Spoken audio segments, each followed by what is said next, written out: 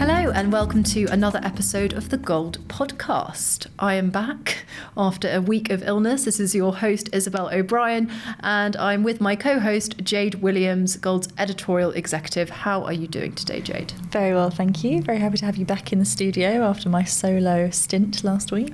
I know, Jade wasn't happy to be flying solo, but I thought you did a fantastic job steering the ship. Thank you very much. You were very much missed. But what have we got coming up in today's episode, Isabel? Well, I recently had the pleasure of sitting down with the authors of ZS's latest Medical Affairs Outlook report. On the show today, we have Sarah Jarvis, who is the global lead for the medical consulting practice at ZS, and then Sunil John, who is the principal and co-lead of the global medical affairs practice at the company. Yes, the latest annual report explores key trends and findings from the medical affairs field, including the maturity of omnichannel, key investment areas, and medical education. Indeed, but our discussion did focus on a key theme that relates to the title of this episode, and it was one that jumped out in the report: customer expectations of medical affairs. So let's get into it. Now, to give you a bit of background about today's guests. First up, we have Sarah Jarvis. She has been at ZS for over 20 years, having actually taken her first job at the company in 1998. Between now and then, though, she has taken a 2-year stint at the pharma company Genentech before returning to the business ZS in 2005, and she hasn't looked back since. In her role as the global lead for the medical consulting practice, she helps to get the best out of MSL teams on a daily basis. She also has extensive experience on pre-launch products, holds an MBA from the London Business School and a BA from Princeton. Then we have Sunil John. He has been with ZS and worked in the healthcare space for more than 13 years. And as I said, he co-leads the firm's global medical affairs practice. For the last 7 years at ZS, Sunil has focused exclusively on global medical affairs across field medical, medical excellence, medical information, and medical education. He has worked across America, Europe, and Asia Pacific over a range of clients and therapy areas. And he also holds an MBA, but from the Indian Institute of Management in Bangalore. It was a pleasure to talk to Sarah and Sunil in the following interview, and if you're interested in medical affairs, well, you have come to the right place, as there are so many interesting insights ahead. Sounds very exciting. Without further ado, let's listen. So, hello, Sunil and Sarah. It is a pleasure to have you both on the podcast today, joining from different corners of the world, I should add. So thank you very much for that. How are you both doing? I'm great. Ready to dive in from California. Absolutely. Very excited to be a part of this podcast. Lovely. Well, it is great to have you both on, and I'm really looking forward to the discussion today. I've got you both on because you have recently released a report, which is called the ZS Medical Affairs Outlook Report. This is something that you guys do annually, and it's around trends and evolving affairs within medical.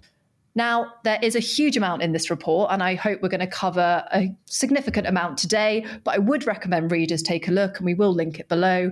But today, I want to focus on a key theme from the report, and that is expectations of customers in relation to medical affairs organizations.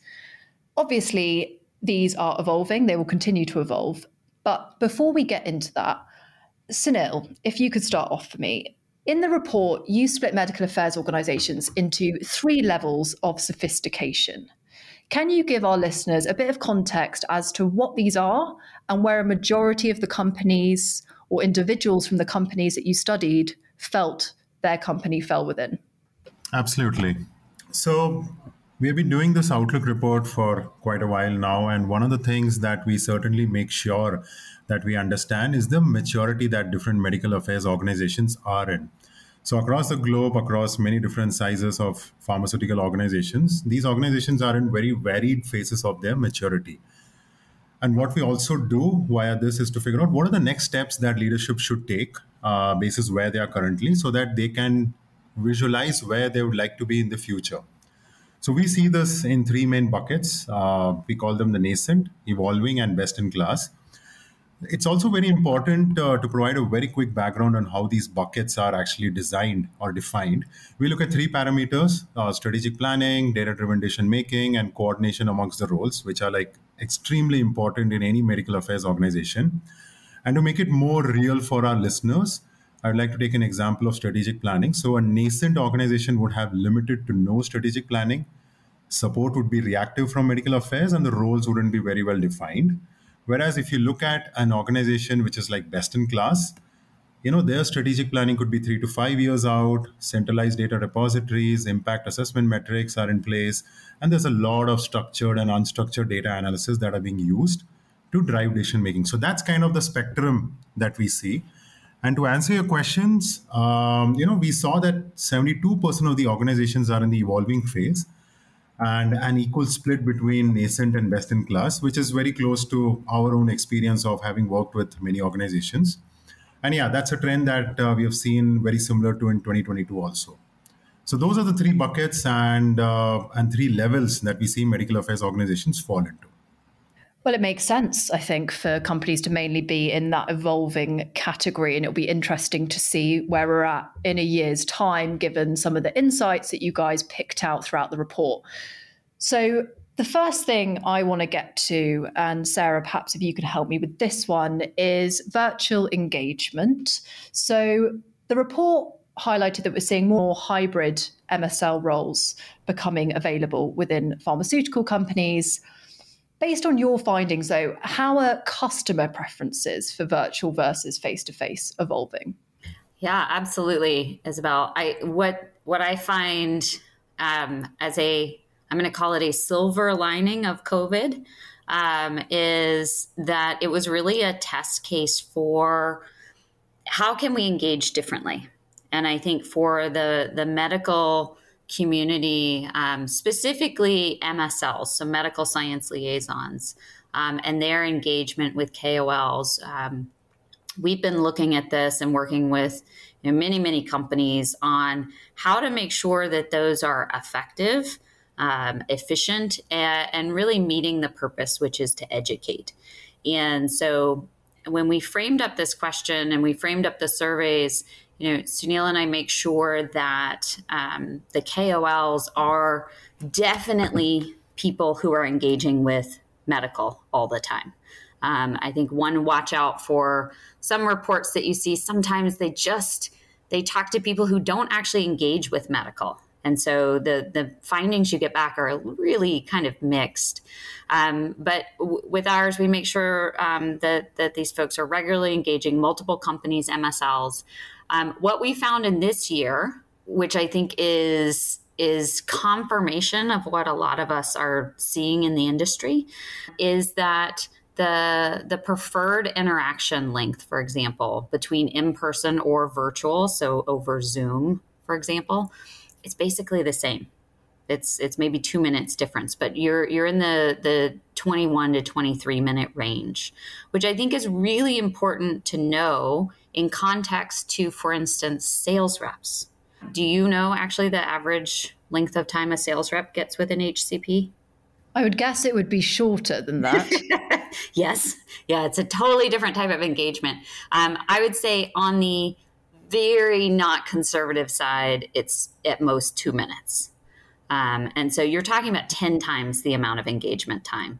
And that's what's interesting is whether it's in person or virtual over Zoom, we're talking 10 times the amount of time. So it's typically 4 times a year. That's held constant since before COVID. But what's interesting, I think, is when we looked into the data, there's actually this year about 10% of people who have said, that's it, I am done with Zoom. You have to meet with me in person all 4 times a year. I get it. I understand where they're coming from. But 87% of people say, I want virtual and in person. So I want a hybrid mix because that's how things are working in my life. There was a very small percentage, 3%, who said, I never want to see another person again. I just want virtual engagement. We also track that and ask future preferences, and it's about the same, but the percentage of people who want in-person only does grow to about 14%. The vast majority, 87, 84%, want a hybrid mix of virtual and in-person. And I think the reason that that's really important for companies to think about is, in the US, we talk about a peanut butter approach. because we eat peanut butter all the time, which basically means you use the same thing and you spread it over a piece of bread. So everything's consistent for every single person. And I think what our data is showing is don't do that. Field medical leaders don't take that peanut butter approach. You need to figure out what your customers actually want from you and tailor it based on that. Really interesting. And I think something that's important for me to mention about this report is that you spoke to pharma professionals and, as you said, they're healthcare professionals. So you're really getting both sides of the coin, which I think is what makes this so valuable. I guess the other thing I should point out in that, though, is so we talked to folks in the US, we talked to folks in the EU, EU4 plus the UK. We also spoke to KOLs in Canada. And one interesting trend is when you look at satisfaction and comfort, I would say it's a pretty consistent. EU is saying we are done with virtual and we want more in person than Canada or the US. So that's another little interesting difference. Another little nugget. If you had to guess why that is, what would you say? Well, if I were in the EU, I'd want to be out meeting people too. I don't know. I mean, in not joking aside, I think in the US there's a lot more geography to cover. But unfortunately, we didn't ask that question to deep dive into that. These were 10-minute surveys that we were getting a ton of information from them. So, well, maybe something to add into next year. Sunil, I'd like to ask you a question now. So another area that the report covered, and this feeds into what we were just saying, Sarah, about having both sides of the coin. It's omnichannel. We know medical affairs is investing a huge amount of time and resources in omnichannel, but there were some interesting insights in the report about how healthcare professionals feel about this. What would you say to a client, for an example? Do healthcare professionals feel that omnichannel is worth investing in at this time? Absolutely. So taking a step back here, omnichannel has been a topic that many people have found extremely interesting and worthy to invest in. So we need to understand what those investments are so that the listeners can relate to it. So some of the key investments that we see are happening is, firstly, the centralized data analytics and insights hub for medical affairs organizations. We can think about this like a customer 360 where you're able to understand your customer in a much more deeper way. We also see a lot of investments happening in KOL segmentation and archetyping activities. Many of our listeners would know that historically we look at KOLs in terms of tiers, which are static. But segmentation and archetyping is kind of more personalized and understanding the needs and preferences of your stakeholders so that you can start providing them the information that they need, the scientific information that they need in the right way, at the right time, in the right format. We also see a lot of work happening in customer engagement planning processes and tools because that's the next logical step, right? You've segmented your customers. You need to start planning of how you want to engage them. And finally, some of the bigger topics that are kind of coming up are content modularization, which is availability of blocks of content to be shared across channels based on the preferences of the stakeholders. And also systems for virtual channel data capture, because we talked about hybrid and how there are many different channels available today. So you need to have systems to capture the data. So these are like the 5 key buckets of where the investments are happening. As organizations invest, one of the key questions that keep coming up, like you rightly mentioned, is it working? We feel, yes, the impact is there to see. The stakeholders that medical affairs continues to engage is varied and is changing a lot. And customer centricity and personalization is going to be a key trend in the future. And that's going to enable the organizations to become unbiased scientific partners of choice. The one-size-fits-all approach will really not work in the future. So when we talked to the KOLs and we wanted to hear from them, what we found out was that close to 36% of KOLs found omnichannel initiatives to be extremely effective, and 56% found it to be moderately effective. So big majority saying either moderately or extremely effective. So this shows that personalization is having an impact and it will continue to have an impact. Now, having said that, we also need to understand what are some of the reasons that were stated for this high effectiveness. So the first one was flexible and convenient engagements because, people are busy, they have a schedule. So reactive inquiries, which are flexible and kind of basis and give me the flexibility to ask the questions when I need to. That's great, right? Personalized and tailored approaches. I get what I want in a format, in a channel, from a source. That's really resonating. And also effective communication and collaboration. So these were like some of the key things that came up as reasons for high effectiveness. It's very important to understand that all of this is going to happen if we have the data infrastructure in place. That's an investment that's happening across all the organizations. Many of the organizations are in different phases, like I talked about. They are either ideating about it or they have completed the ideation. So the numbers are really there in terms of people investing in it. And that's a trend that's here to stay in our mind. Well, great to hear that investments are being made in the right places and that omnichannel is working as you note, Sunil. I think it will be really interesting to see how companies in that ideation phase fare when stepping out of the one-size-fits-all approach and into much deeper personalization. So, Sarah, we can't talk about medical affairs without mentioning medical education. And I found the section on what information healthcare professionals want to know at what stages of the life cycle very fascinating. Would you say you had some key takeaways from this section of the research? Yes, Isabel, absolutely. So one of the ways that Sunil and I set this up is because we get questions all the time across the companies that we work with about, when should we be engaging customers? When do they want us to engage? When should we? And when we do that, what should we be talking about? And so one of the things we've done is we actually asked across when would you prefer, and we focused on in-person engagement, field medical engagement, whether virtual or in person, but to have that group engaging you, 86% said by launch.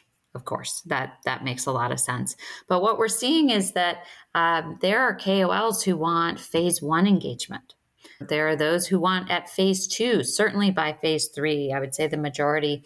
But when you look at that information, I think it's important to think about what are the needs of the market in terms of education. And so we actually force fit.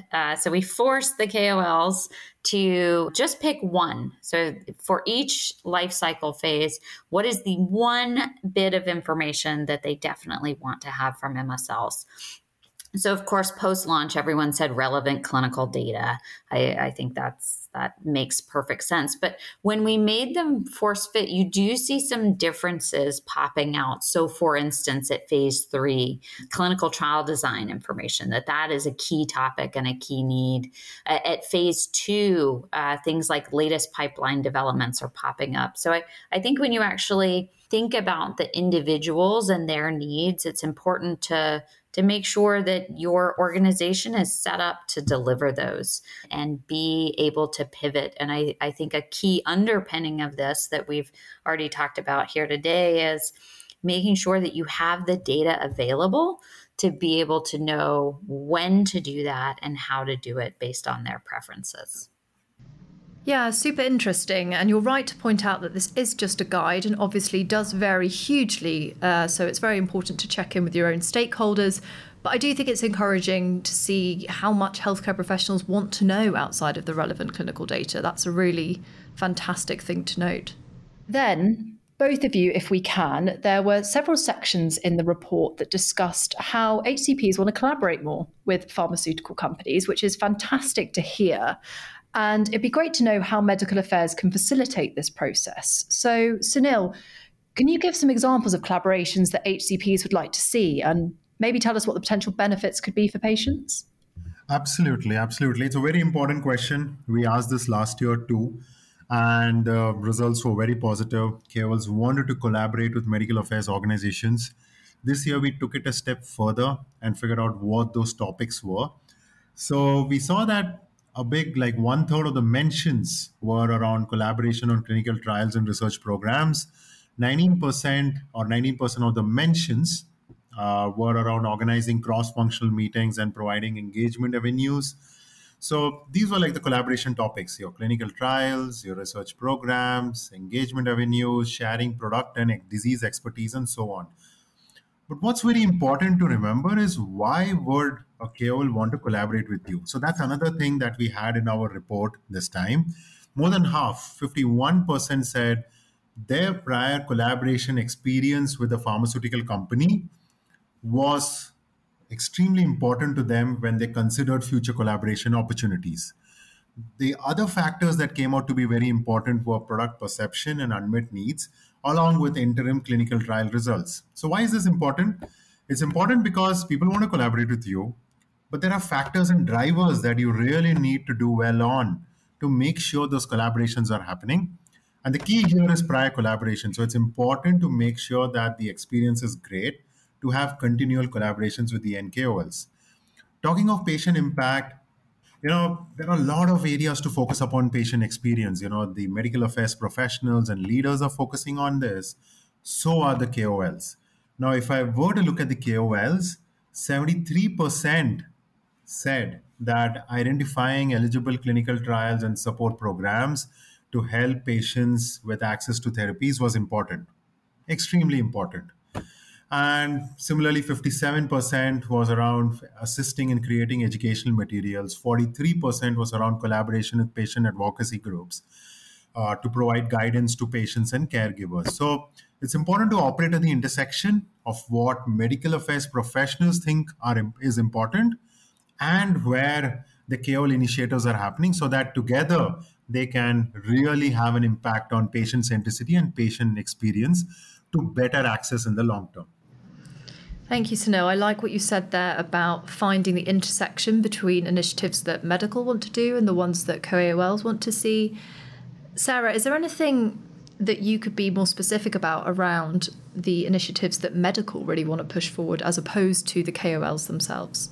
One of the cool things we saw in this report, so Sunil and I added a lot of questions around what we hear from our clients all the time about recognizing they really think their primary goal is around improving patient lives. Their primary objectives there, where things popped up as extremely important, the number one was focusing on initiatives around diversity, equity, and inclusion. So 55% of the respondents we talked to on the medical affairs side said that was a key objective for them that they're focusing on. They're also looking at ways to partner with patient advocacy groups to use data in more effective ways to understand what patients actually need in terms of their experience, creating patient-friendly materials, education, support programs, a lot of different initiatives in there, which I think are really vital to the mission of medical affairs organizations to serve the patient. Really interesting. Thank you both for that. I think collaboration really is key, and it's fantastic to see how medical affairs could be such a facilitator of that. So, both of you, for my last question, we always like to finish on a bit more of a personal reflection. We've spoken a lot about the report and the insights that you guys uncovered within that, but I'd like to know a little bit about you both now. So, Sunil, if you could kick off for me, what is the best piece of advice you have received in your career so far? Absolutely. I think when I reflect back on my journey, I think one of the key pieces of advice that has really stuck to me over a period of time and really kind of energizes me and keeps me going is that, is to be ahead of the curve in terms of innovation and, most importantly, industry first innovations, to continually innovate and bring newer approaches and thinking to the industry. I think that's one of the best pieces of advice I've received, that we as professionals have a very broad view of what's happening in the landscape, and we should really use that knowledge and understanding to get better and newer approaches to the professionals out there, to the healthcare professionals, to the patients, and so on. So thinking ahead of the industry and, most importantly, help pharmaceutical organizations solve for issues that will come up in the future, but in a more proactive, thoughtful, well-defined manner. I personally feel will have a very long-lasting impact on the overall patient well-being. And that, I think, has been one of the best pieces of advice I've received to, kind of innovate and make sure that we are bringing the best to the healthcare industry and to the patient at the end. Yeah, really interesting, kind of focusing on the here and now while concurrently looking ahead for innovation in the future. Absolutely. And Sarah, what about you? To speak up. That is the number one piece of advice. I wish I had. I got it. I would say sort of midpoint in my career, and I was very nervous. For those folks who know me now, I think they would find that impossible to believe because I talk all the time. I've definitely taken the advice to heart, but I think for folks early in their career, speak up, ask questions. Speaking up doesn't mean that you're taking center stage to share everything you know. I think the best way to speak up is to ask smart questions, listen, grow, be interested, but don't sit on the sidelines thinking cool things. Speak up. I love that. Use your voice. I think that's definitely something we can all relate to at one point or another. Sunil, Sarah, it's been a pleasure to have you on. Thank you so much for sharing your insights and joining me on the podcast today. Thank you. Thank you. Both Sarah and Sunil had some great insights to share in that discussion. Isabel, do you have a key takeaway from your conversation with them? I think what was really interesting about that conversation is that we covered a number of areas in which medical affairs is operating. But I think what I found so interesting was hearing about the healthcare professional side, but also the pharma side. I think it's quite rare that you get that direct feedback from healthcare professionals on pharma activities. So I just thought overall, all that insight was really, really valuable. I definitely agree. Well, and on that note, we have sadly come to the end of the episode. Thank you so much again to Sunil and Sarah for talking to me about ZS's new report and what it means for medical affairs. And thank you to you for listening. Do be sure to rate, comment and subscribe wherever you get your podcasts so you don't miss out on next week's episode.